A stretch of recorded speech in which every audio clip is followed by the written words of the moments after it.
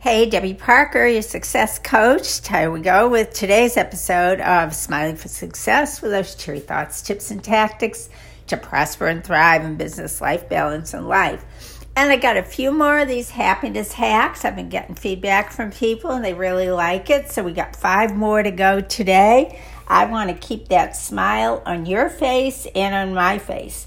So we're going to go with 5 more happiness hacks. Number 1. List the people, situations, and experiences that you want to say yes to, even if they take you a little bit out of your comfort zone. I think we all have that little edge there where we say, yeah, I'd like to do it, and sometimes we're not even honest with ourselves that it's because it's outside of comfort zone, it's kind of making us hesitate. Well, give one a try. I'm not saying do something that's way beyond, but just stick your toe in the water outside of your comfort zone and see what happens. Okay, so number 2, list the things that you want to say no to. Now, what I mean by this, I just talked about the things you might want to say yes to, except you might be a little bit outside your comfort zone. The things that you want to say no to, but you feel that guilt, you feel you, quote, should be doing it. Those are dangerous words, particularly the should, because that stops us from saying no to things that we don't have the time, we don't have the energy, we don't have the desire to do, because we kind of carry that little guilt and should in our brain. So I want you to skip those, say no, and feel assured that your choice is the right choice because it's coming from inside your own instincts. Number 3, make a list of the happiest people you know. Now, why would you want to do that?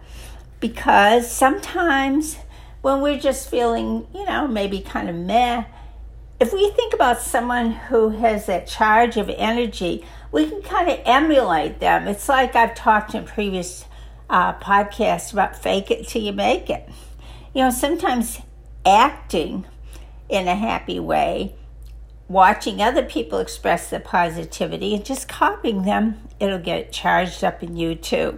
So keep that one in mind. Okay, number 4, list the happiest stories and news that you've heard lately. Now, let's face it, these are some challenging times. It's easy to feel bombarded with negativity and negative news. There's so much information coming in for so many directions. But let's trade some happy stories. Let's flip the dialogue. Maybe get together with a friend, a colleague, and list out all the good things. And there are happy stories in there too. Spend your time contemplating the positive. And then we're going in number 5 for a quick positivity boost. List 10 ways that get you excited, feeling good, feeling happy, even when you're kind of feeling down. This is kind of a cheat sheet for ways to get the positive energy going, because sometimes, that inertia, we struggle with it and we don't really get on that roll. Now, for me, just a couple that work for me. One is I just get happy when I go to Starbucks. I've got a neighborhood Starbucks, indoor and outdoor seating. Sometimes I just head over there, just get something real simple, just sit, watch, and feel good. Another one is when I hear some cute cruise music, Caribbean cruise music, and I start dancing around. I guess maybe it's reggae or ska. Whatever it is, it really makes me feel happy.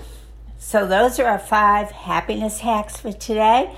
I use them. I hope you use them. Have a great day. Talk to you next Wednesday. Bye.